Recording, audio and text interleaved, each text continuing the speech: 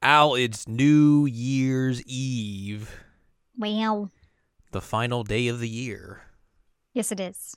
And what better way to cap off the final day of the year than to talk about the best games of the year? I think that's a solid plan. I think that's a solid plan. Al, I mean, you got time still to check your list again if you really want to. I will fight you straight up. Do you want to go? There's still time. There's still time. You got a Do couple more you minutes do you left before we want get to into go? things. Do you want to go? Are you sure you don't want to switch around like number 5 and 4? And 5 and 4 aren't the problem. Do you want to switch around number 2 and 3? That's a problem.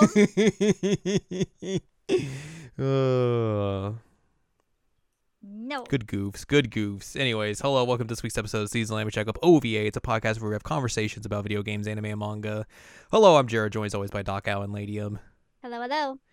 This is episode number 314, and it is the 2022 Game of the Year. Ba-na-na-na. The 8th annual version of them. Wow. It's a lot of games of the year. Mm-hmm. We got our general stuff here. If you've been here before, you know the drill. We give out some supplemental awards first. We give out the next inductee into the Season Language Checkup Hall of Fame. Yeah, we do. And then we dive into our lists. Yep. There is a change though this year. There is a change this year. I did a top 10. It's very surprising. It's very surprising. I have driven myself crazy doing this list this year, and at one point I was just like, you know what? What if I just make it 10? Why not? Why not just make it 10? At the very last minute, I was like, oh, let me just do more work for myself. So instead of our normal, like Jared does 3 and then I hop in, we will actually have 10 to go back and forth with this time. We will. Wow. Very surprising, but Wow. that's the way it's going to be this year. That's the way, 2022 has been pretty good to me so far. So, let's just be good to 2022 by giving it 3 extra games. And zoomed on by. Yeah. God, it was speedy. This year's Meow. flown by. It feels like I just moved out here. But yes, it is time to celebrate the 2022 best games of the year. And also some other games that we decide, hey, let's give them awards and some just weird stuff as well, because that's just what we do here. It's fun. Mm-hmm. It's fun. Some fun times to be had. Let's dive into these supplemental awards. Al, what do you want to begin with? The first one on my list is best moment.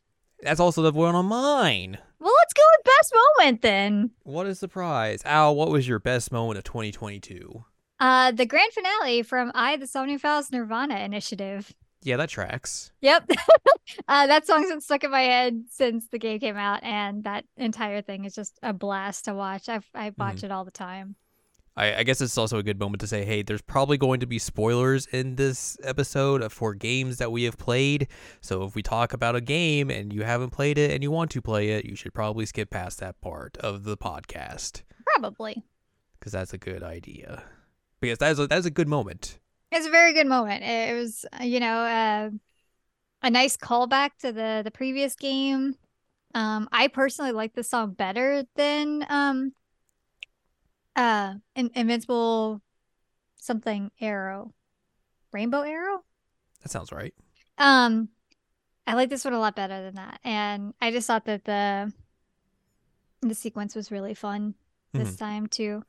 Not that it wasn't last time. Anyway, the point is these are really fun. I like watching characters go through like intense, dramatic craziness and then like do a dance number afterwards. It's great. It's very dumb and good. It's very dumb and good, and I love it. Well, anyways, my best moment of the year is kind of a lot of moments, to be honest. Okay.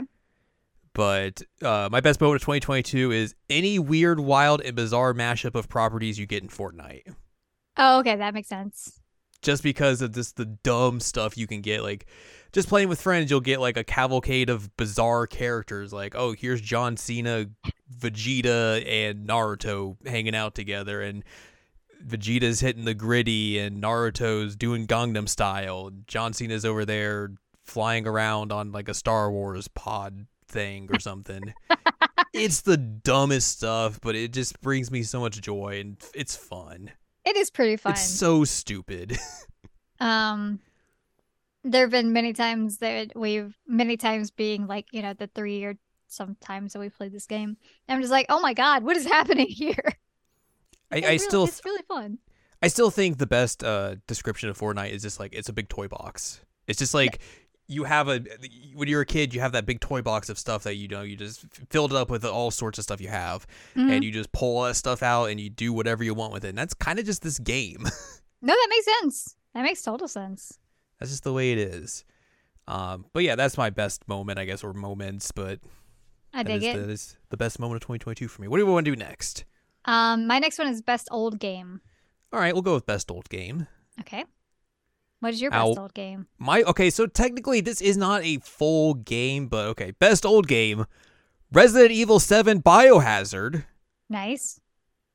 The End of Zoe DLC. The End of Zoe DLC, yeah! Yeah.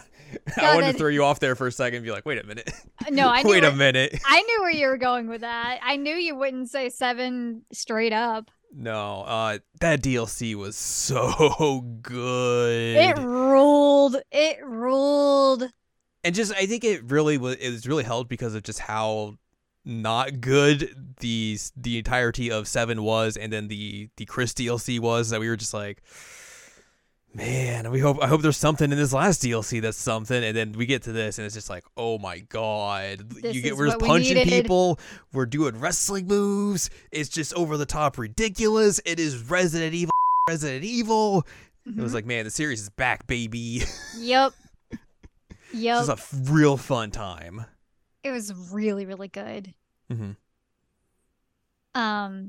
Keeping with the same theme. Okay. My best old game is Resident Evil Village. That tracks. I almost put that up there as well.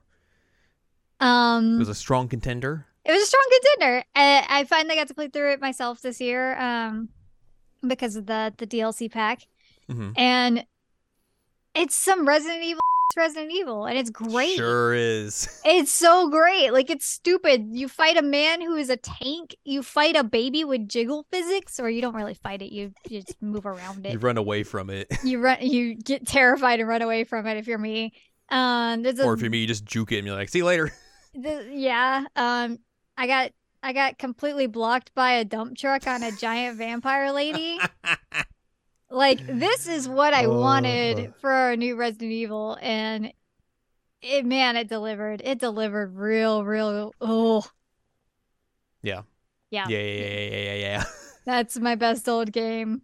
I can agree with you on that one. It's not super old, but I think it counts. I mean, I put a previous year's game last year. Yeah. For my best old game, so I think it counts. I did too. It didn't come out this year, so. Yep. I did too last year. All right, what do we want to do next? My next one is best surprise. Okay, well, I don't have best surprise, so I'll pick something else. Okay. But you tell us what your best surprise is. My best surprise was Stranger of Paradise Final Fantasy Origin. Fair. Because all we saw of this game really before launch was like the memery of it. Mm-hmm. Which, like, that part of it's great. I do really appreciate that Jack multiple times is like, yo, like, I don't give a what you're trying to tell me right now. All I care about is chaos. So, like, what we doing? Let's just go. But, like, the game itself is actually really, really good. And I enjoyed the characters in the story, even though, like, you have weird jump cuts halfway through that's like, all right, well, cool. I guess we're a team now. Yeah. But, like, this game was really good, and I didn't expect it to be as good as it was. Yeah, especially because, like, you'd played the beta demos that they put out. Yeah. And I don't know if, like, you really came away from them thinking, like, oh, man, this is going to be a fun game that I'm going to enjoy next year. No. I was just like, oh, okay, this sure does exist. But, like, the actual game itself, I'm like, this is surprisingly very good, and for a very, very long time this year, it was in the #1 slot of my game of the year for a very long time. It got knocked off that throne, but it was a good game. It was a fun time, yeah. It was a fun time. Well, I have an award that I think complements that one. Okay. And that is, of course, Best Limp Bizkit song that represents Jack Final Fantasy. Yes! And we're gonna go with an unreleased Limp Bizkit song. Of course, that being "Crack Addict." Because Jack Final Fantasy is a crack addict. That's right, he's a crack addict. You heard me, he's a crack addict. He's addicted to cracking skulls when punks start static. I mean, crack is chaos, right? I would like to tell you that the outro of the song says the following. Okay. I don't give a who talks that you're fake all talk and no action. Yes, okay. That's a very Jack Final Fantasy line. That's exactly what I was saying earlier. He was just like, I do not care. Like, I know you're trying to monologue at me. I don't care at all. So yes, that line is perfect for him. It's really good and dumb. It's really good. All right, what's our next award we're giving out here? I have biggest disappointment. Okay, I will also go with my most disappointing game. I think you're going to be surprised by this one. Okay. You're not going to be surprised by mine. Well, no, because I already guessed it, and I know about it. What's yours? So I don't really feel like I played a lot of games this year that like I was like, oh man, this was a disappointing game. Mm-hmm. So I'm going to take this in a little bit of a different direction. Okay. My most disappointing, I guess, game thing this year, Love Live School Idol Festival All-Stars Season 3. Oh, yeah, that's fair.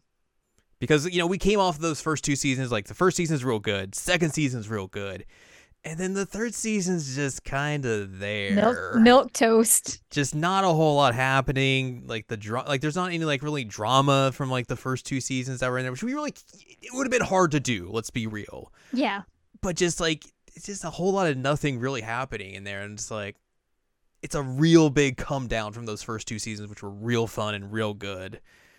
They played it way too safe after the backlash that they got. Yeah, that's I really what 100% it agree. is. Yeah, it was just a real big bummer coming off of those first two seasons that you're just like, this isn't what I wanted.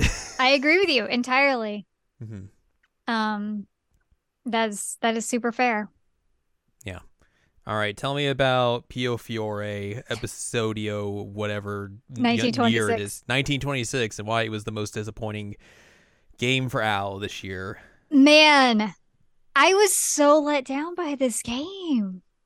I was really, really excited by it. I got like the collector's edition of it, and I'm like, all right, this game was stupid last time. Like, you got to boink for the body of Jesus Christ. Like, it was insanely dark, and there was one route where like no matter what you did, you basically died. Mm-hmm. And then I played this one. I'm like, oh, this is not good. Like, it's some of them just retread the same ground, but like do it worse. And it's just like boring.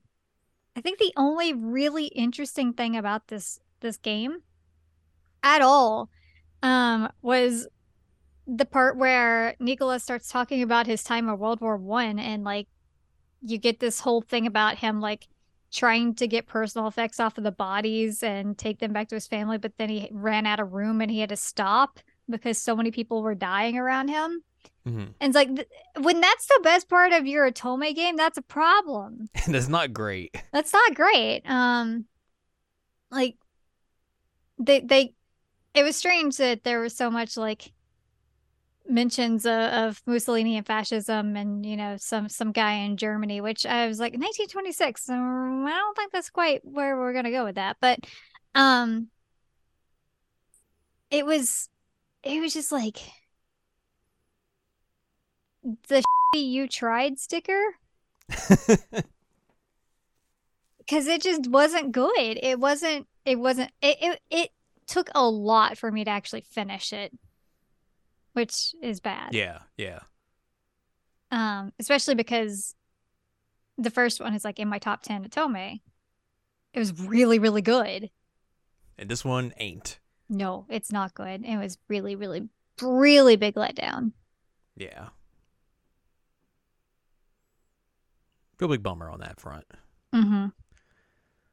All right, what are we heading to next? I have Best Jared and Al co-op. All righty, here we go.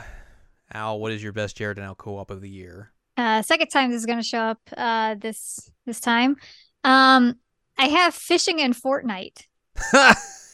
That's okay. That's pretty good. That's pretty good. I didn't consider that, honestly, but that's a real good one. It was so funny. That's pretty good. Um, I loved when you told me originally, like, oh, you could just fish in Fortnite and like I'll protect you. I'm like, oh man, that sounds like it's gonna be really boring for you. But then we played it and we did that stream and it was just a blast. It was so Mhm. fun. I don't know if you had as much fun as I did. It was Um, it was very funny just to watch you like be off on your own fishing while I was off doing other stuff and like shooting people, and you're just like la la la la la fishing fishing fishing, trying to still fish while people were like shooting at you and everything. It was very good and dumb. it was such a fun time.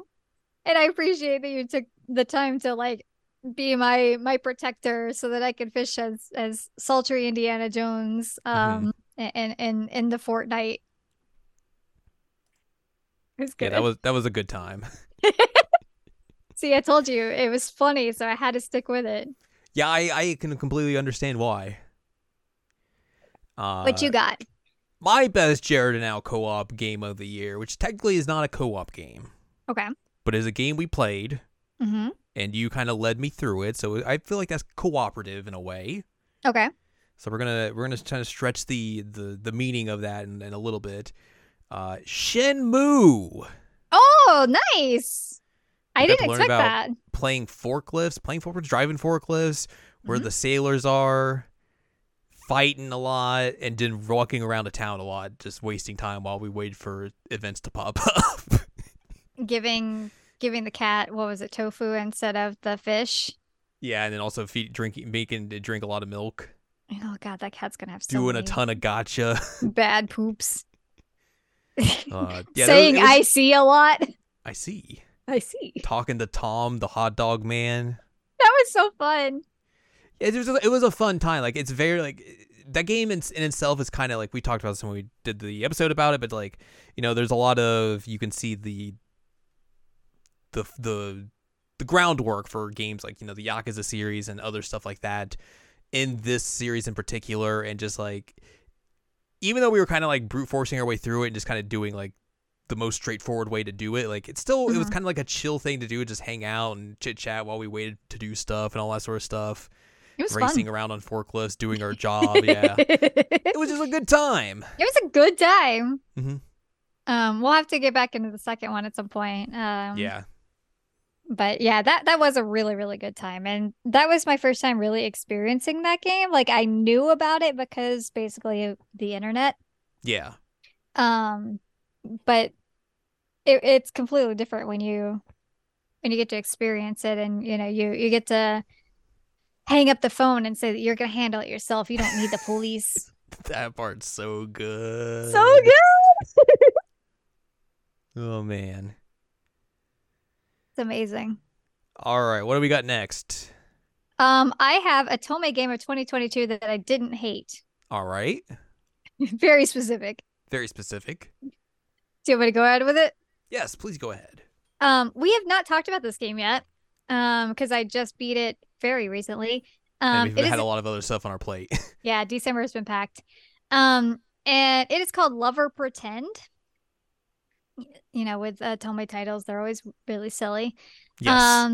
And you're basically this gal who is trying to be a screenwriter who's following in the footsteps of her mother to try and figure out who her dad is, and ends up working on a new film that's coming out. And of course, you end up dating like the dudes around you, like the hair and makeup artist, the main actor, the director's son, um, a model who's decided he's going to switch into um, acting. We don't talk about the last route; that one doesn't exist.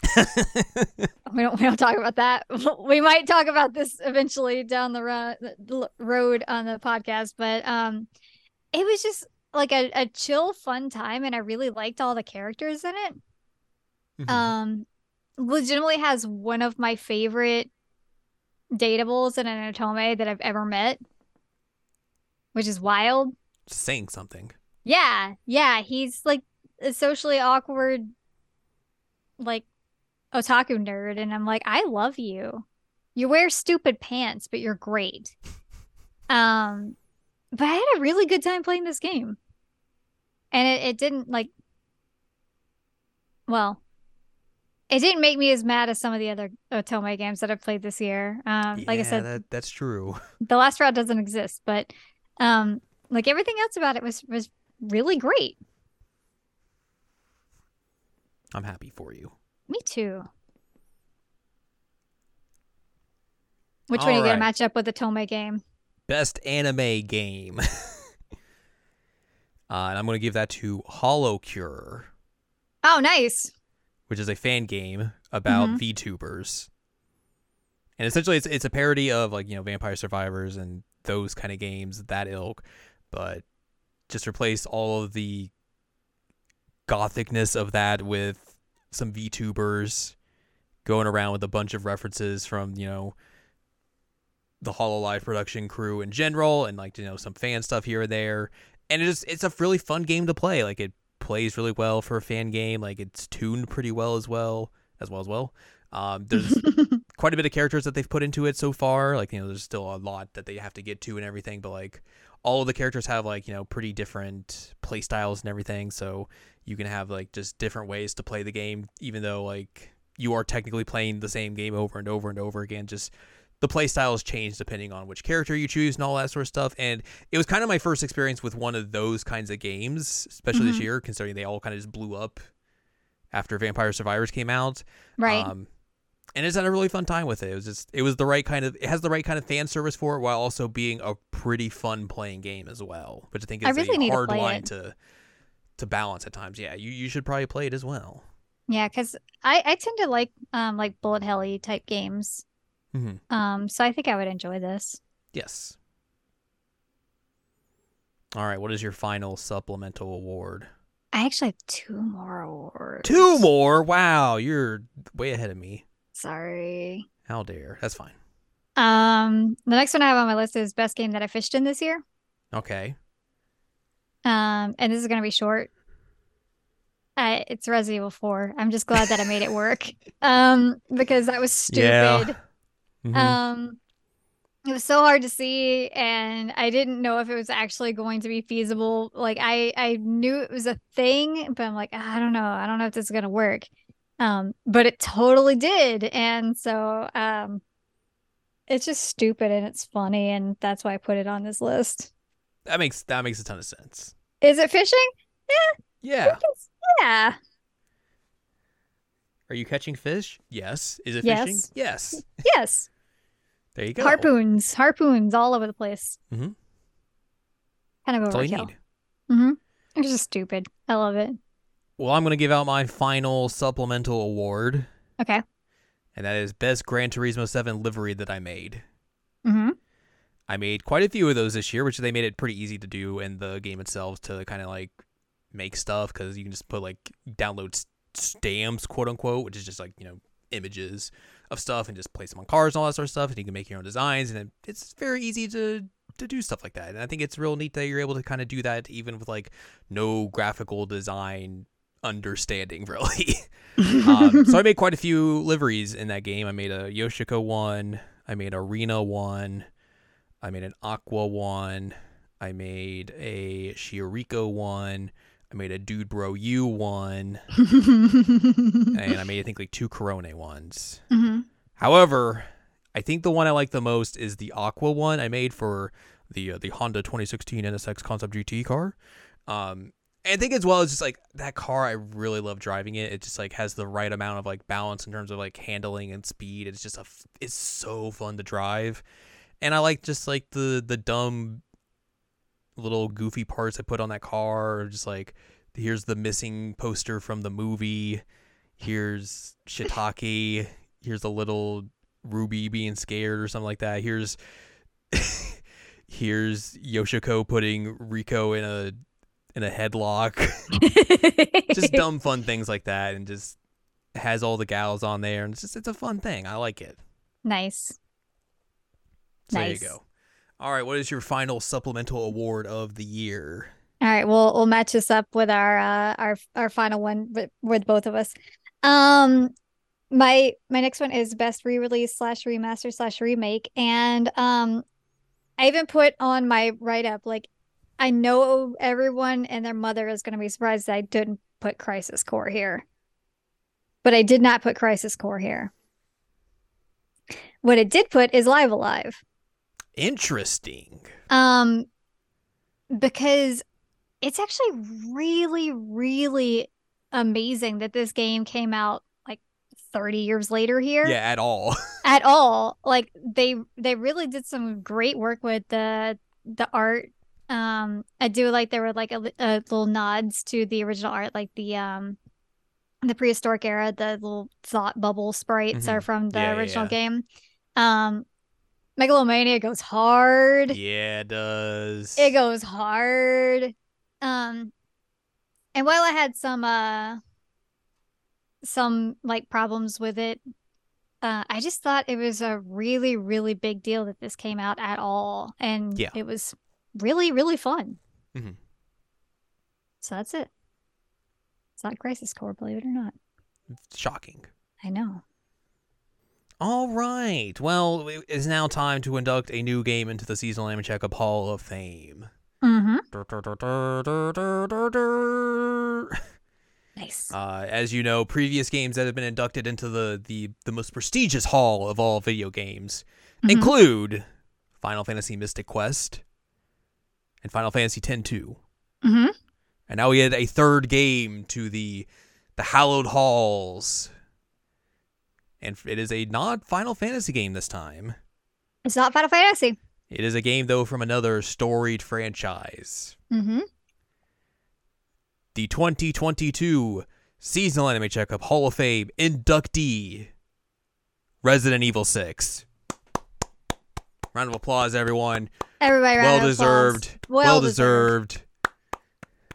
What a game. Anybody who says this game is bad is wrong, because this game rules. This game is very dumb. It's very dumb. It's really fun if you play it with somebody. Yeah. And I think that's part of it, is that like playing it with somebody makes a difference. We have played this game multiple times, and I think every time we have a blast doing it, just because it's so dumb, and we just get to have a good time, hanging out with each other and just watching just the dumb chaos of this game and all the dumb story unfold. It's just a fun time. Like, there's fun characters throughout. Shout out to our boy Agent, who can't open a door for the life of him, but he's going to help Ada with all her problems. Except for he's that doors. Kind of guy. Except for she opens the doors for him. She understands his condition. It's fine.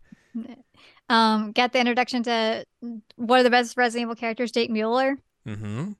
That dude rules. Yep. He's so good. Yep. This game is just amazing.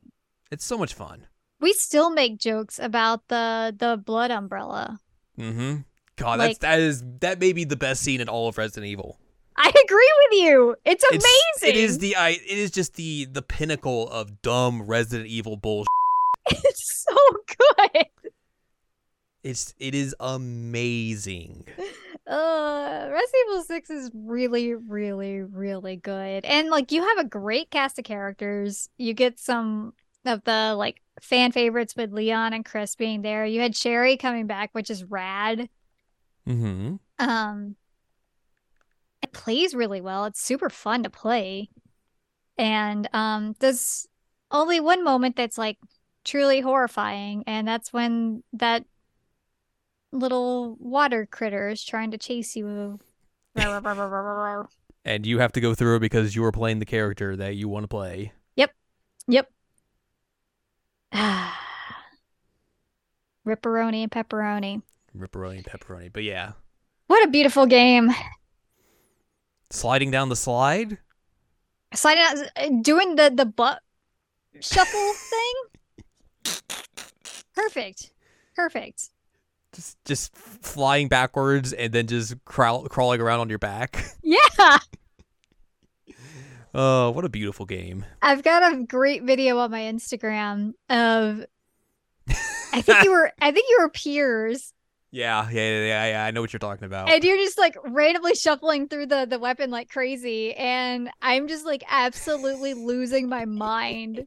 It's really funny. It's so good. That game is really, really good. Mm-hmm. I love it. Well deserved. Well deserved. Everyone, congratulations on our new inductee to the Hall of Fame. Resident Evil 6. Woo! Oh boy. But now we have come down to our final part. It's time to unveil the best game of 2022. Congratulations, Game Boy! Yay! Good job! You did your best, buddy. 2 years in a row now. It's very surprising. I know. But now is time for the main event, the top 10 video games of 2022. Mm-hmm. From your pals, Jared and Al. That's us. And, like we said earlier, Al's got 10 games, so that's very surprising. So we're just going to go back and forth here on these games. All right. Starting off with number 10. Number 10. I'm going to give number 10 to Kirby and the Forgotten Land. That will come up again. Yeah. This game was just really charming and cute. It was fun. Had a good time playing through it, even though like the end of it kind of, I feel like the end tails off a little bit just because it's like, hey, just replay all the levels you already played through, but they're a little bit harder. I was like, I'm good. I'm okay with that. Mouthful mode is so funny. Mouthful mode is very good. Very good. Just trying to do all the puzzles and like finding all like the hidden collectibles and everything was a fun time. It's a Kirby game. It's very charming. That's what they are. So it was very fun to play through this, as Al was very gracious to be like, hey, you want to play this game? And I was like, sure. I would like to play this game. It's fun. Also, it has fishing. It does have fishing. And Kirby gets a nice little fishing hat. He does get a little fishing hat. It's real good. It's real good. It's real good. It's on my list. It's higher up on my list, but it is on my list. Al, what is your number 10? So it technically came out this year. It had originally come out on a different, like on, I think, PC a couple of years ago. But this was the first like console release. So I count it. I give it to Omori. Okay. I had a really good time with this. I didn't know what I was getting myself into playing it at all. I just had no idea. But it was a fun, like, old school RPG.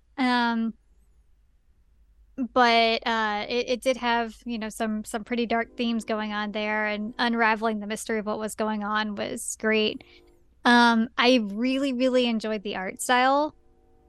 I thought that was like fantastic. So yeah, I enjoyed my time with Omori. I'm glad that I got the ending that I did, and I'm not ever playing it again. Well, there you go. Number 10. All right, now we move on to number 9. Number 9999. 99999. I am giving that to Live Alive. That will come up again. A lot of the things you said earlier, I completely agree with. I think they did a really good job of using that HD 2D stuff to really kind of breathe a new life into this game and making it look better than it would have before. It is incredibly wild that this game came out at all over here after, almost 30 years. And it's just really cool that it's a cool piece of history that they're able to, take that and put it out here after so much time. And it's such an interesting game as well because it's a JRPG that kind of bucks the trend of what JRPGs were at the time.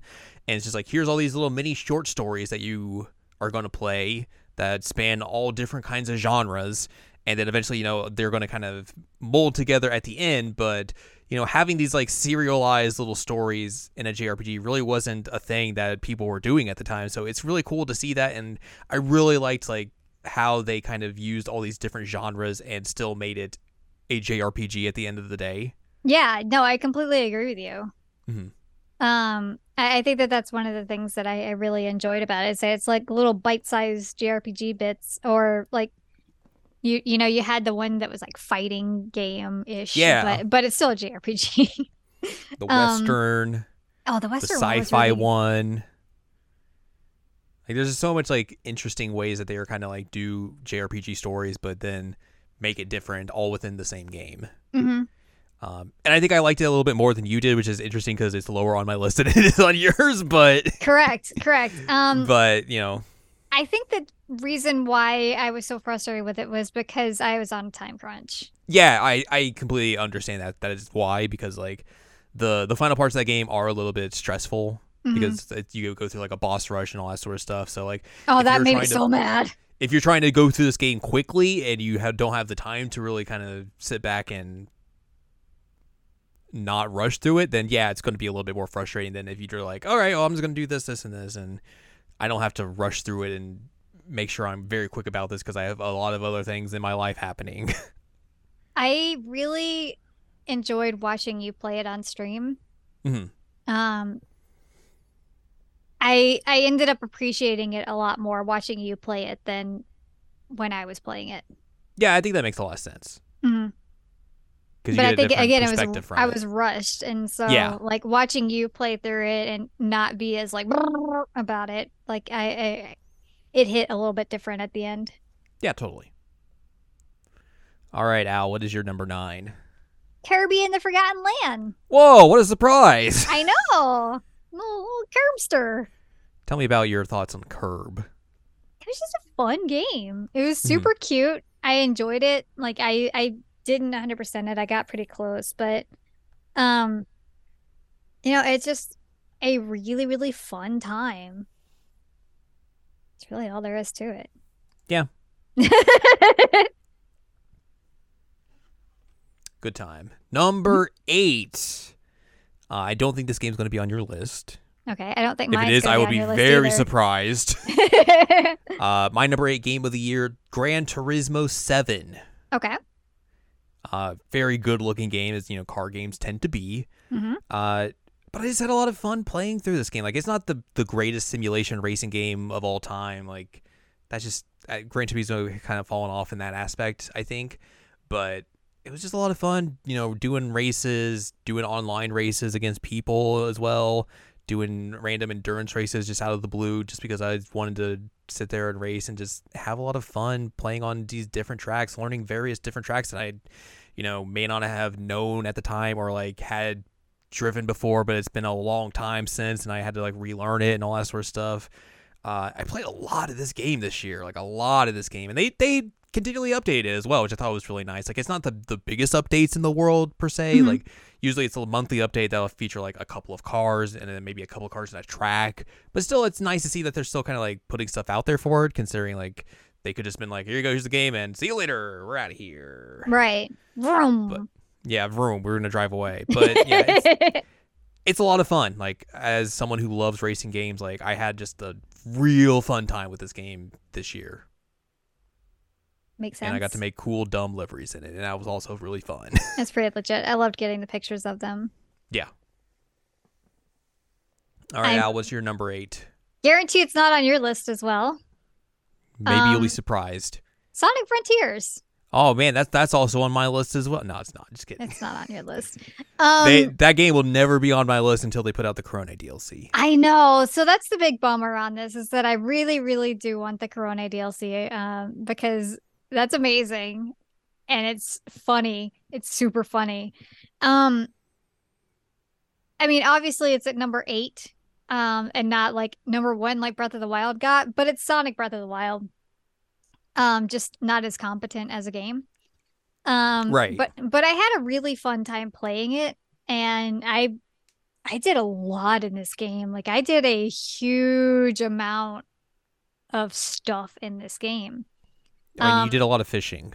I did a lot of fishing. Man, that fishing theme rules. Um, but you had the different style of Sonic little like sub levels that you could go in. So like you'd have some that would look like Sonic 1. You'd have some that were based on like Sonic Adventure. It was neat that they put that like nod to the old games in there. They did eventually like try and explain it like, oh, they tried to make it something familiar to you, and Sonic's like, oh, that makes sense. Like, all right, cool, I guess. Took me a minute to get used to Sonic having a very deep voice. Yeah. That threw me off a bit. Um, but overall, it was just a really fun time. It is glitchy. It doesn't work very well at times. The music is silly, because you just randomly get screamo in there, which is fantastic. Boy, do you ever. It's fantastic. It's such a choice, and I was like, you know what? I'm here for it. I'm super here for this. Um, like the story's fine. But it is kind of like Sonic characters are growing up and they're having to figure out, like, Tails has this really, really great moment of having to figure out, like, how do I stand on my own without Sonic? And um that's really something I expected going into a Sonic game. Hmm. It was really fun though. It should have had fast travel unlocked. That part was not good. Give us Corona DLC. Give us Corona DLC. That's true. All right, number 7. The true game of the year starts now. It's true. It's true. My number 7 game of the year, Pokemon Legends Arceus. Oh, I forgot that came out. They put out 2 Pokemon games this year. That's crazy. That is crazy. And this was like, I guess, the kind of like more of their first foray into the open world kind of aspect that they were doing, that they would, go on to do with the later games that came out this year. Mm-hmm. This game was just really interesting because it's a very interesting departure from the normal style of Pokemon games, and I think they were able to pull it off pretty well. Just the way, like, you move around the field, how you capture Pokemon, how you fight Pokemon, and all that sort of stuff. Pokemon try and beat you up, and I think that's real cool. I just had a real fun time with this, like just going around collecting the Pokemons, seeing the story through, fighting dudes, all that stuff, doing side quests for everyone. It was just a real interesting, weird game that I think they really kind of nailed it in a way that it seems like the ideas they took from this to put into the new games also kind of work, but that game also has a bunch of other issues with it as well that seems unfortunate that this game didn't have. But that's probably the fact that, hey, they put out 2 games this year when they normally never do that, so that's going to be a big problem. But yeah, this game was a lot of fun in a ways that I really was not expecting it to be a lot of fun. That's awesome. Yeah. All right, tell me your number 7. I just realized, by my number 7, this is a big year for localization. Mine is Live Alive. All right. And this is where my original 7 was at Live Alive. Nahone. And I decided that I really wanted to throw Sonic on there. Every reason that we've talked about before, that's why it's here. That's it. I don't have anything else to add. Yeah, we've talked that game to death, I think, probably, but yeah. Good game. Good game. Good game. Number 6. My number 6 game of the year, Stranger of Paradise Final Fantasy Origins. That will show up eventually on mine. Yeah.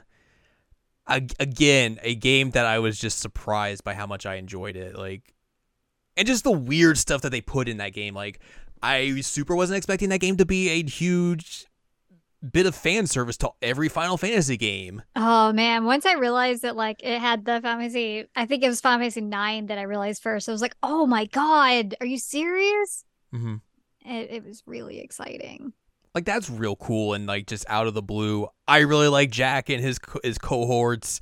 Like, they're a weird group of characters and everything, and then the way the story moves and has all its twists and turns at the end, you're just like, this is very weird and bizarre. And then the idea at the end that, like, you're just playing as the characters that are the bosses from Final Fantasy 1, and they gave them characterization and everything is just so mind-blowingly bizarre.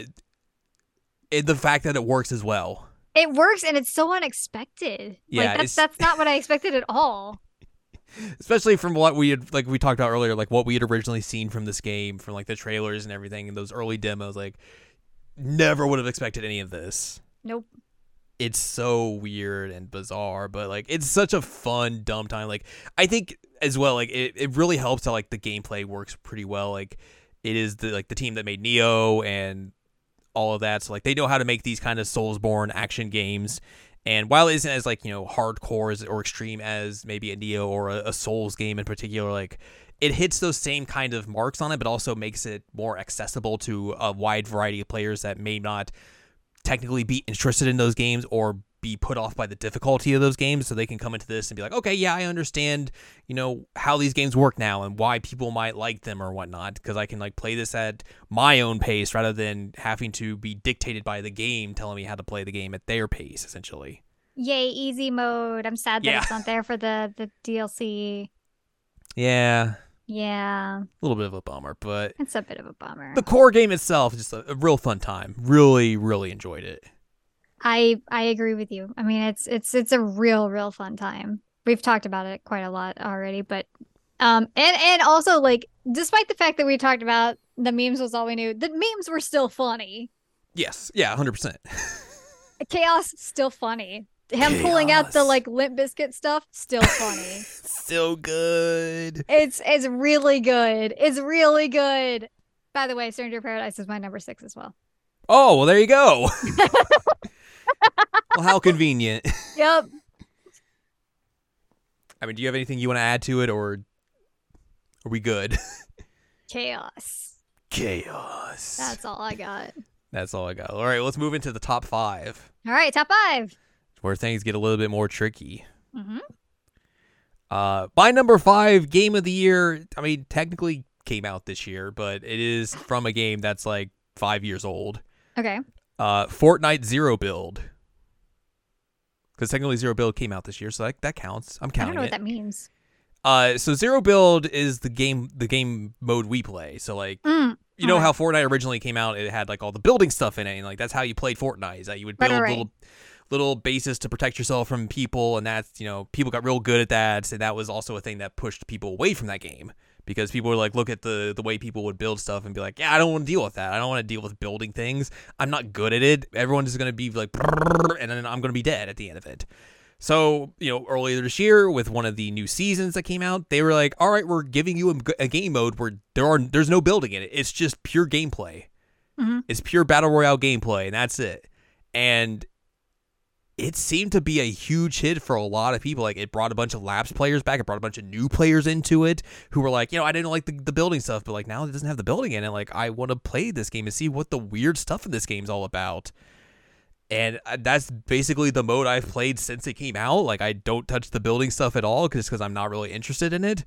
And, it seems still like it's very popular in terms of like, you get a lot of games in Zero Build. So like that, it doesn't seem like it's a mode that's going to go away or anything. It's just a whole lot of fun, and I think if they didn't put this in here, I probably would have bounced off this game a lot sooner than now, where I'm still playing it to this day. Mm-hmm. Like, I probably wouldn't be playing it anymore if I still had to do like building and everything. Right.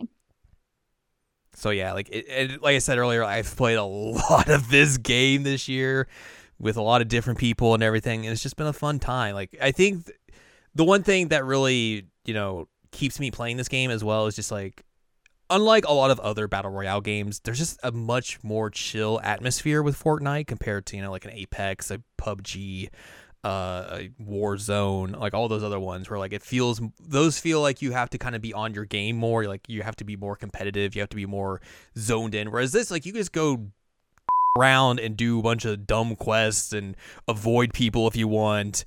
And then eventually, you'll start, playing the game properly near the end if you're still there. But, like, it's not really a game that's designed to be like, oh, I gotta be zoned in, I gotta be competitive, type thing. I mean, there is that stuff there. Like, there is competitive modes and all that sort of stuff in this game. But, like, if you want to play it casually, like, that is totally an option. I think that's a huge benefit for this game in terms of, like, keeping people invested in the longevity of this game. If you want to protect your silly pal who just wants to fish. Yeah, that too. That's it. That is an option.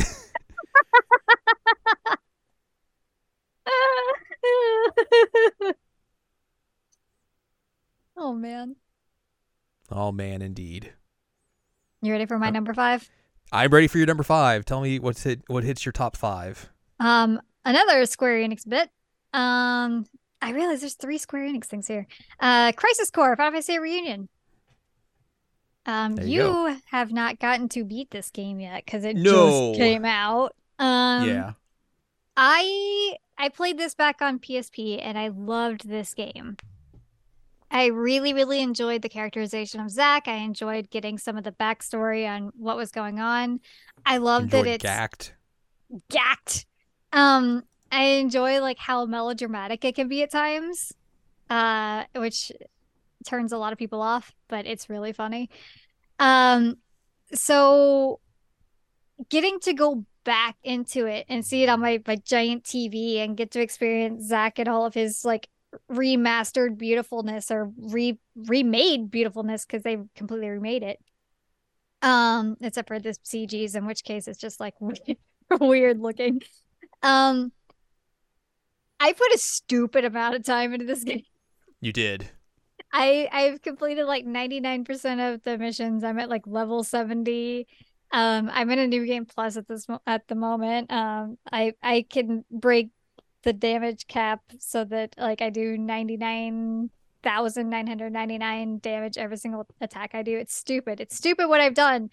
Um, but I had a really good time doing it, and it was just kind of a fun way to like veg out and sit there and like play through the missions. And then I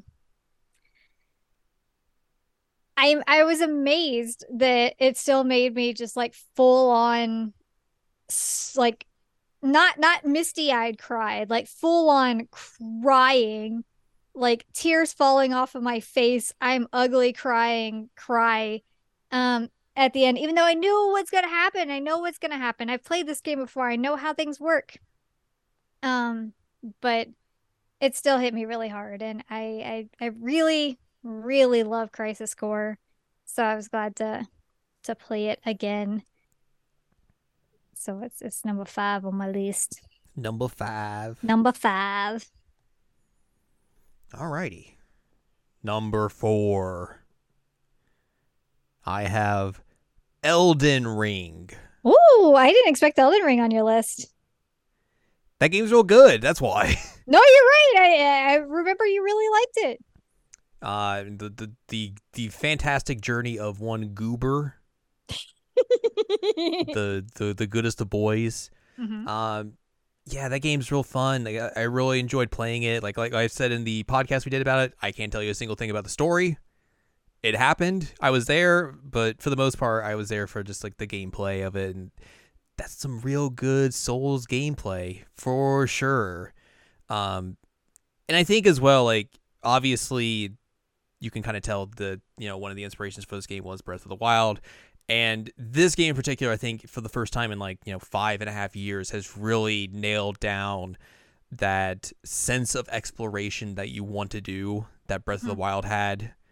And it really is well recreated here in this game in particular. Like, I feel like this game and Breath of the Wild are like the two games that really nail down like just the idea of the very typical, hey, you see the mountain, you can go there. Like it works so well in both these games because like there's just something all around the corner wherever you go. It's like, all right, well, let me go to this area and see what's over here. Let's go over here and see if there's anything new over here or some weird enemies I'm gonna fight.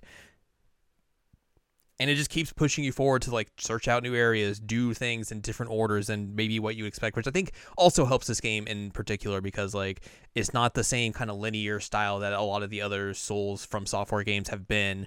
Whereas this one, you can just like, all right, well, I'm going to go over here and do all this stuff and level up and do all this other stuff. Oh, I guess I'll go do the story bit now. All right, I'm going to go over here and do this and go over here and explore. And I'm going over here into this cave. Oh, man, look at all these weird things. All right, now I guess I'll go do this story thing. All right, I'm going over here and do this and just so on and so forth and so on and so forth. But like, yeah, it's a really, really well, put together game. It plays incredibly well. It's a great fun time. Yay! All right, tell me your number 4. My number 4 is technically DLC. Okay, yeah, I know what you're talking about. Lost Judgment Kaito Files. All right. Holy was this DLC good? Yes. Oh my god. DLC has no right to be this good. Like, when we were playing it, it felt like a full game. Like, it was really competent in terms of like story and like what we were able to do in the world.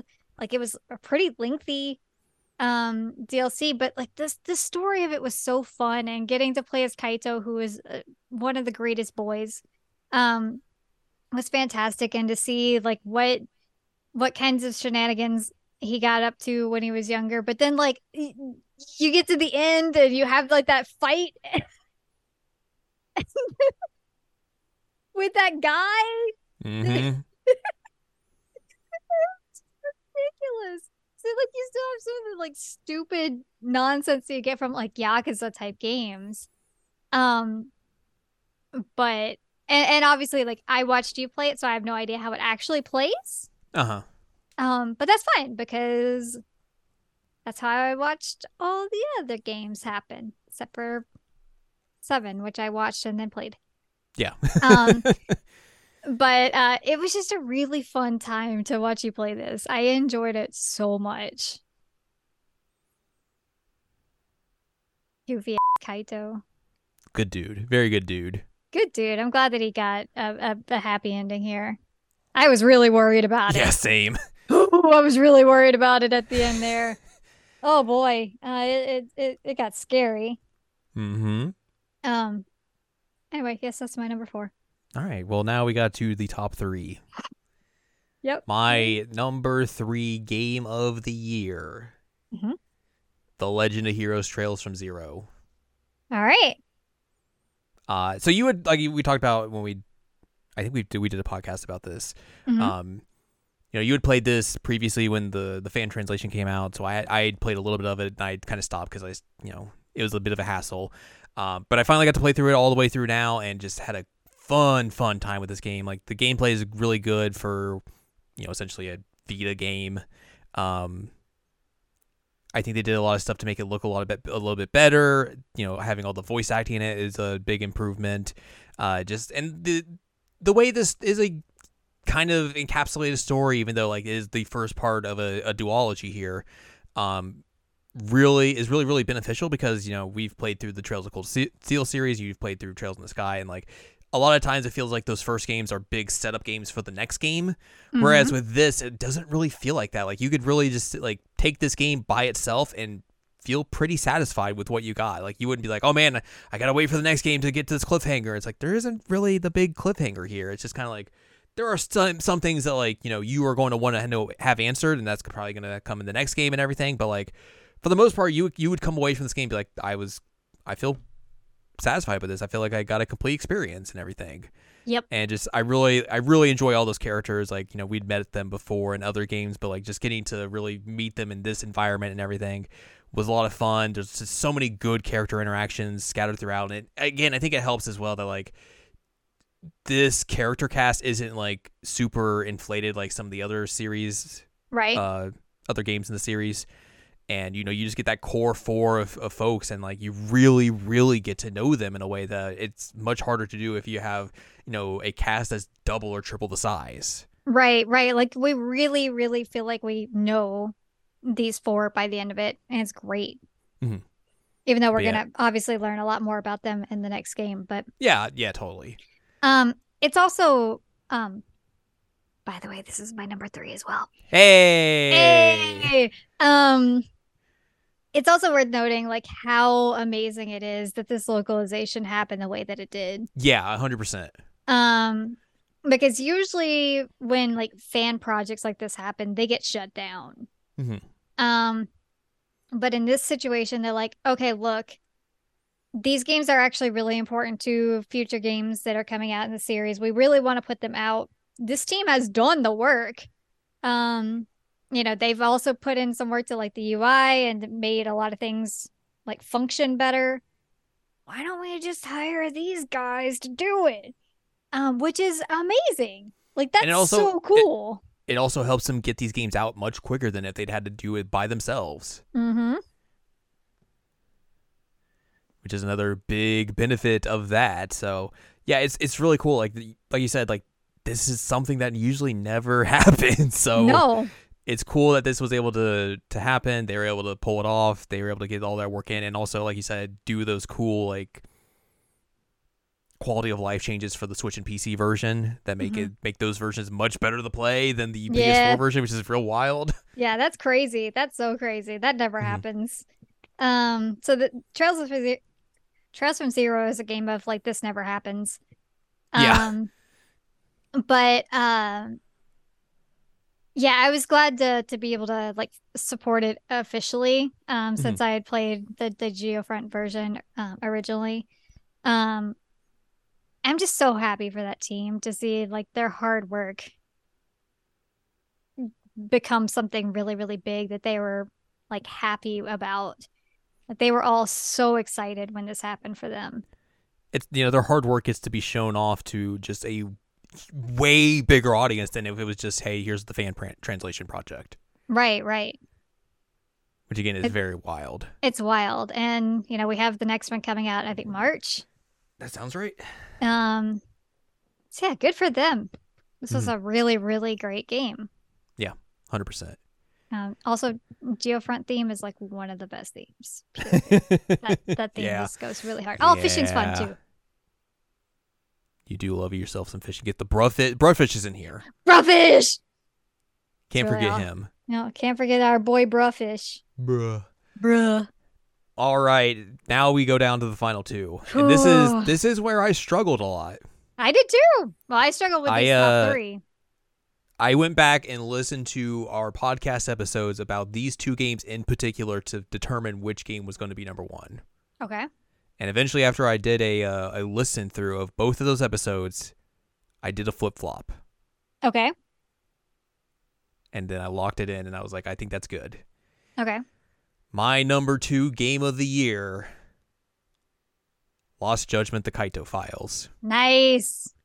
I like you talked about earlier. Like, this is almost a full-fledged game. It's like just a much more compact RGG experience in a way. We get a really fun story with Kaito, like you said, exploring his younger days and like how he is now, and while Yagami is off doing his own thing, fighting bears or whatever. And just like the ways that they were able to like tell this kind of long-winded story that is just really, really well done. They give Kaito different fighting styles than Yagami to make him feel different. I think the only thing this is missing is more side content, but it is a DLC, so I understand why it wouldn't be there. But if I had to nitpick something, like that would be the thing to nitpick. Yeah. That there isn't a whole lot of like the weird, goofy side content that you know and love from these games. Correct. But on the other hand, like this story is just really, really good. Really good. And I mean, like, I remember we were both just on the edges of our seats by the end of this. Mm-hmm. Like, that was a crazy finale. Mm-hmm. I mean, in true RGG form, but like, I did not expect a DLC to go that hard. Yeah, like I think the quote unquote main boss fight you would think of is a wild scene, from start to finish. Yes. With everything that goes on there. And then you get the bonus boss fight at the end, and you're just like, what is happening? How are you so jacked, my dude? Why are you the hardest boss fight in this video game? What is happening? And that was just a fantastically fun time because we were just laughing our way through it as we were fighting that dude. And like you said earlier, like Kaito gets his happy ending, and it's surprising in a way because it feels like a lot of times people in this series or this extended universe, they don't get happy endings a lot of times. So like for him to get that, I thought was just really good, really satisfying. And like we talked about in the podcast episode we did, like it gives them a different way, like a different avenue in case like the whole stuff with Yagami's actor doesn't get all wrapped up well as they want, that they can go in this direction. But I think that the fact that they're putting these games out on PC maybe is a good indication that there's good talks happening on those sides. So maybe they won't have to go in that direction, but like they have the option now, I think, which is good. Right.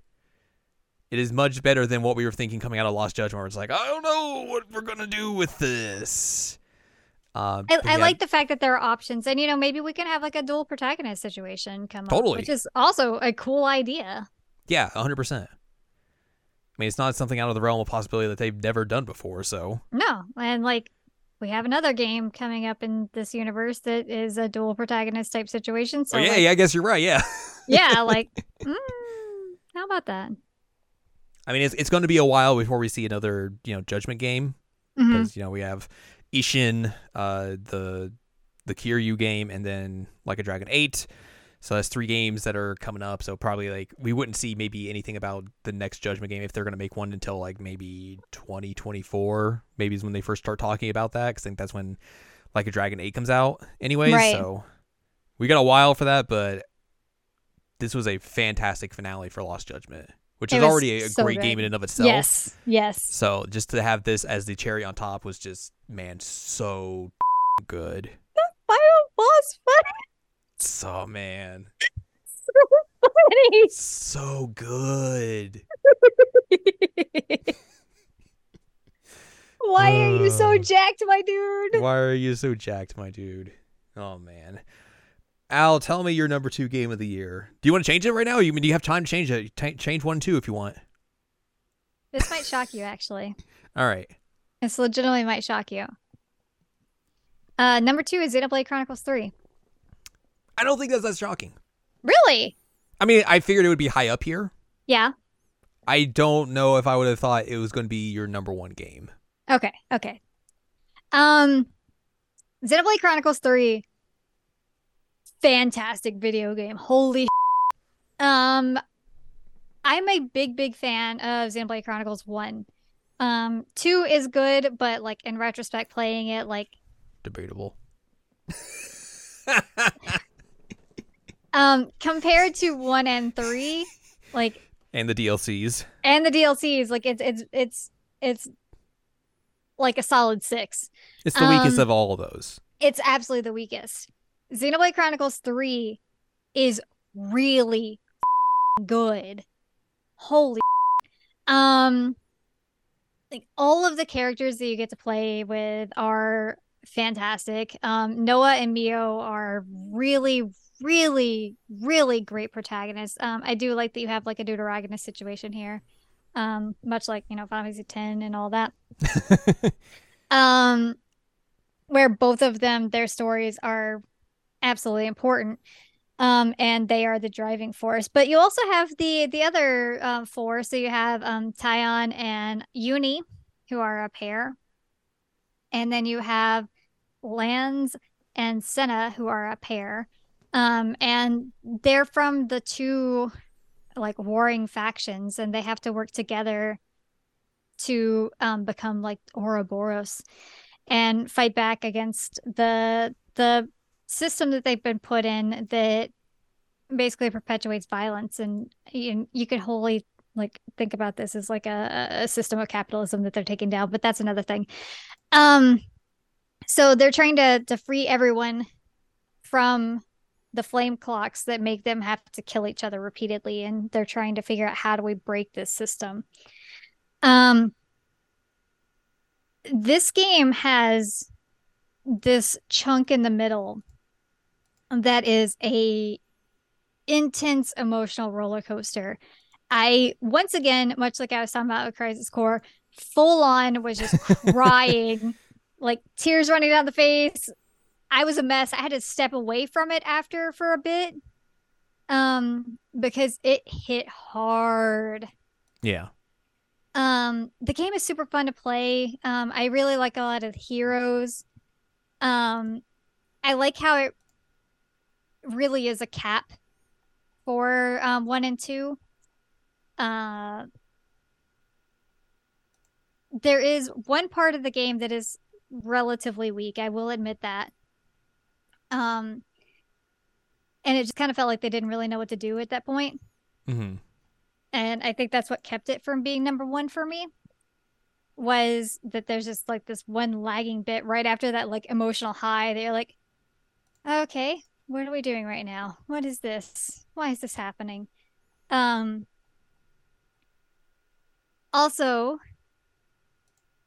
as a stupid side note, this has been the origin of Giga Chad Rex, which is now a thing that people are obsessed with. But it was cool to see that the 2 worlds like smashed together You get to see some old characters from 1 and 2 show up. And I'm really interested to see what this DLC is going to be because there are multiple routes they could go with it. And I don't know what that route's going to be. I know what I would prefer. And what I prefer is not what everybody else in the world seems to prefer. But I've been thinking about this game so much since it came out, and I really love it. Also, as a side note, this game uses flute in the soundtrack because they're offseers and they play flute to send off people, like Yuna. Second Final Fantasy X reference. And the use of the flute in all of these songs is brilliant. It's so well done. I never expected to have like these bombastic, amazing boss themes like you have in Xenoblade, but then you have like this sweet flute line going through it, and you're like, what? Okay, this is amazing. So yeah, Xenoblade Chronicles 3, good video game. Al likes that Xenoblade. Al does like that Xenoblade. That's for sure. Do we have the same number one? Well, it is time for our game of the year, and I believe, if I just did my research correctly, for the first time in 5 years. Oh my god, are you serious? We have the same game of the year. We have the same game of the year. This is very surprising. That is very surprising, actually. I'm surprised that it's been... Wow, we've never had the same game of the year. Since Breath of the Wild, that was the last time we had the same game of the year. That's crazy. Yeah. I guess that shows how great this game was, though. Yeah. Yeah. Our number one game of the year. The Somnium Files Nirvana Initiative. Yep. What a video game. What a video game. Oh my god. Like I said, I listened to the podcast that we did for both this and the Kaito Files DLC, and just like re-listening to our thoughts about both these games, I was like, man, these were really both good games. But just listening to our thoughts about Nirvana Initiative, and I was just like, man, this game does a lot of good stuff and really interesting stuff that is just so weird and fun and good. That it just all reminded me of everything, playing that game and just being like, man, this game's real good. It's real good. I will never get over like how that twist went down. And I say that twist as if there's not like 10,000 of them. Yeah, I know. But like the big one with the timeline. I think that might be like the biggest thing to come out of this game is that yeah. These are like Uchikoshi makes very specific games. Like he's done that since he made 999, and like those have all kind of followed the same formula. Through 999, through Virtue's Last Reward, through Zero Time Dilemma, through the first the Somnium Files game, and then to Nirvana Initiative. Like they have timelines. These timelines are incredibly rigid things. You are when you're looking at the timeline, you are looking at an honest representation of the timeline. Right. Like the flowcharts and timelines are the thing that get you through the game, period. That's how you figure out what happened when, how things are going down. They're always such an important part of how you play the game. And for him to take that idea and like subvert everybody's expectations and being like, oh, by the way, this isn't real. He's been lying to you the whole time. It's just like, excuse me? What? Yep. What? Excuse me? Yep. Oh, it's so good. So well done. Right? Oh my god. It's one of those things, like, I think you have to have the caliber of like author or artist like Uchikoshi to be able to do that. To have, to have been able to do this for so long. And then to take a known quantity, a known formula, and then just flip it on its head. Like, you have to have someone who knows how to do this inside and out. And he really knows how to do these games inside and out, these kind of games in particular. And he really he did the thing that no one would have expected. Right. And, we were talking when breathe, honey. We were talking. Maxwell got too excited. He did. When we talked about the Somnium Files, the first game, we were talking about how, like, this was easily his best game narratively. Correct. Like in terms of how I told it, like how it was structured. Um, and then he's like, "Hey, what if I just one up myself? What if I get better again? What if I just get better again?" And we're like, Ujikoshi, please, you're too powerful. You're too powerful. Especially because like this is a game with two completely new protagonists. Yeah. And to make all of that work, all of these things have to come together and work. That's the thing. Like you could throw out all these little things here and like have maybe one or two of them work, but the whole concept kind of fails. Then it's not the same thing. But like he makes everything work here in a way that it's incredibly hard to do. Yep. And it's super duper impressive that he was able to pull all of this off. And then also to make a weird bonus secret ending. Oh my God, that secret ending. That, you know, we talked about in our podcast about how like it's kind of the same kind of thing that Danganronpa V3 tried to do and failed. Whereas this, I think, gives you more player interpretation or player agency to be like, what do you think of this ending? It's not just telling you, it's not basically smashing you in the face like, this is the ending. It's saying, this is a possible ending. Do you want to believe that this is the ending that could have happened? Or do you want to go with this other ending that happened? That's completely up to you. Yeah. And I think that works incredibly well. And also the fact that they make you, the player yourself, a character in that game. Yep. Which is like what was supposed to happen with Virtue's Last Resort. Reward. God, I can talk. Yeah. But like he actually pulled it off this time. Mm-hmm. I was like, oh my God. What? I really love in that bonus ending of just like how much it just breaks your reality of just like, hey, by the way, this is a video game. Yeah. We're going to make you clip through the walls to get to this character you got to talk to and realize you're just standing in a room that's just an empty space because that's how video games are made. Yeah, you've got the bodyguard like Bethesda-ing through the floor. Yeah, it's just like, man. It's so good. Oh, man. Which, I think that it's also, we mentioned that there are new protagonists. Mizuki was kind of a known character. Like she's different here, and obviously there's other twists there too. But then we also have Ryuki and Tama, who are brand new. Mm-hmm. And you know, that was a big risk to be like, all right, well, Date's getting sidelined. Bringing in this new guy, and I loved him. He was such a good character, and him and Tama and their relationship, and her like having to try and like tiptoe around like his mental state is amazing. I mean, I think a lot of the new characters they had in this game are also real good. No, I agree, and I also think it's funny that they took a side character from the like Sunfish Pocket, the mermaid.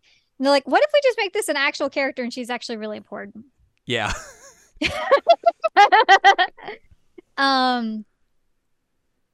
So that was kind of cool. There was something else I was gonna bring up and now I'm totally blanking on it.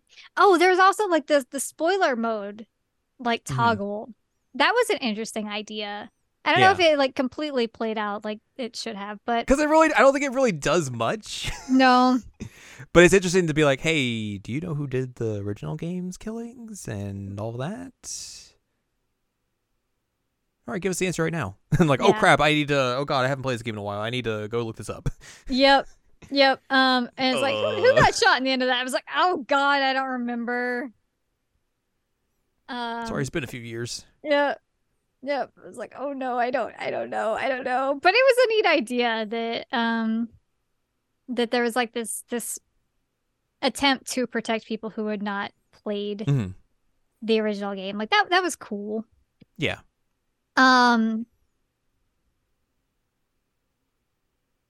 Shoot, I'm blanking on his name. I'm totally blanking on his name. Go look up names. Go look up character names. I'm looking at no, it's not the character name the voice actor name. Oh, do you know what I'm talking? This was also one of Billy Kamitz's last roles. Yes. That's his name. It's very sad. That was like, it was right around when it happened. And I was like, oh no. and like you couldn't really talk about it because he's a big spoiler character. Yeah. Like, oh, okay. Um, but that was a whole thing. God, this game was good. So good. Yeah, like all the aged up characters. That was kind of cool. They made Iris sing the Fortnite meme song, which I think is very funny that Uchikoshi knows a Fortnite meme song. Speaking I will of, never get over that. you mentioned that, and I was like, oh man, I didn't expect that at all. Um, I also think that it's worth mentioning. I think I've said that like 10,000 times in this podcast alone. Um, that there was some controversy with the first game with Mizuki like basically being like supportive of LGBTQ folks. Mm-hmm. And there was this whole thing of like, oh, that was just the localizers throwing that in, blah blah blah blah. And then in this game, Uchikoshi's like, what if I just do a lot more of that? What if I just double down on it? And I make it way more blatant. And I put like a dictionary thing in here that's like, by the way, don't be a dumbass. Yeah. I was like, nice. And then he just gets out on Twitter like afterwards. Is like, yeah, no, this is what I said. Yeah, this is what I believe. No, this is what I put in here. Yeah, this is me. Yeah, like I was so happy to see him on Twitter being like, yeah, I don't know what you guys are talking about. Like, this is what I think. This is what I feel. Like, that was intentional. It was fantastic. This is really good. I love it when you see people who are not horrible. Yeah. It's always nice. Mm-hmm.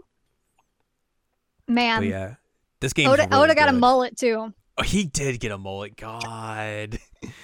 I mean, he is the kind of character that I feel like, yeah, that tracks. Totally tracks. Yeah. Totally tracks. This game is so good. What a video game. I also think the Somniums worked a lot better in this than they did in the first game. I think the gameplay is a lot more interesting. I mean, it's similar to what they did in the previous game, but I think they, retuned it. Mm-hmm. Just did a couple of new additions here and just made it overall a much better playing experience than the first game, which is always good to have. I really liked that they basically did a 999 puzzle within one of the Somniums and then just recreated the beginning puzzle from 999 in the end of the game if you unlock it. And you're just like, what the is happening? I lost my when that happened. Like, that's just amazing. It was amazing. It's like 1-for-1, that puzzle, except for instead of Junpei, you have Aiba. And it's in 3D.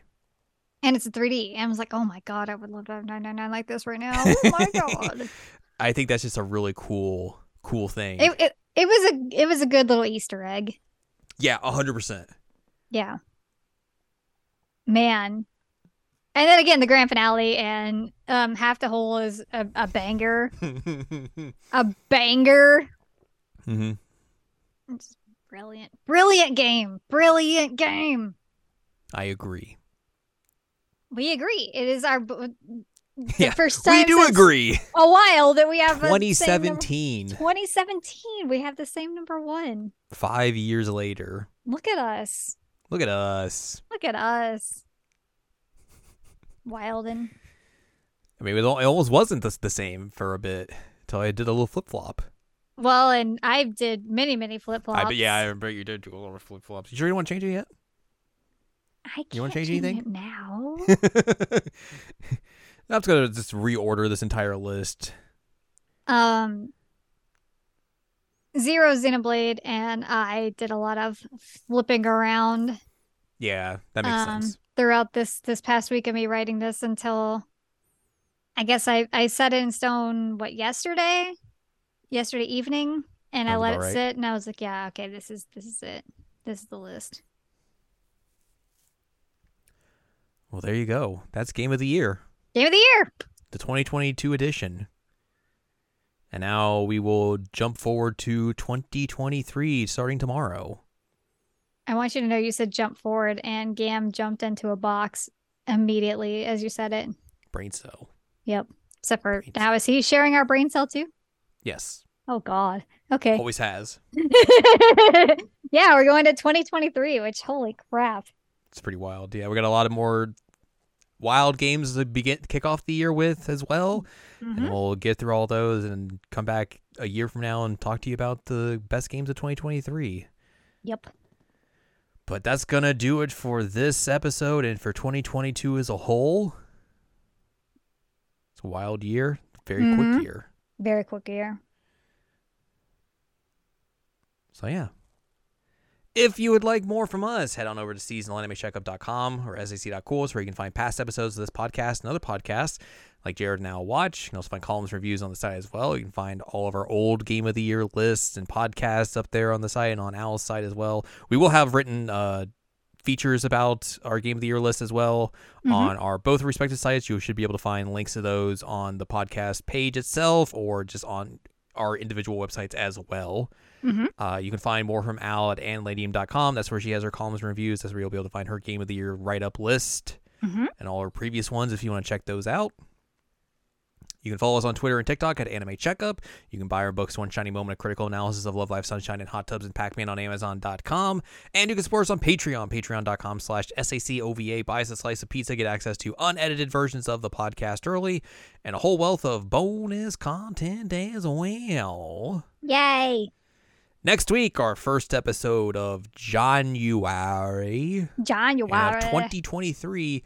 I don't know what we're doing yet because I feel like we have a lot to do. We have a lot of cleanup, yeah. We got to figure out exactly how we're going to, or what we're going to do when and where. And that's just a little bit of a mess we got to figure out, but we'll eventually reconvene and have some, we'll have a couple of episodes we'll have pretty much set in stone probably for the beginning of January. And then we'll just keep on keeping on as we've been doing for the past, 6 years now? That's wild. Over 6 years? Wild. Very wild. But yeah, that's what we'll be doing. We'll see you all in the new year. We'll see you all next year. Yeah, have a safe and happy new year, kids. Yeah.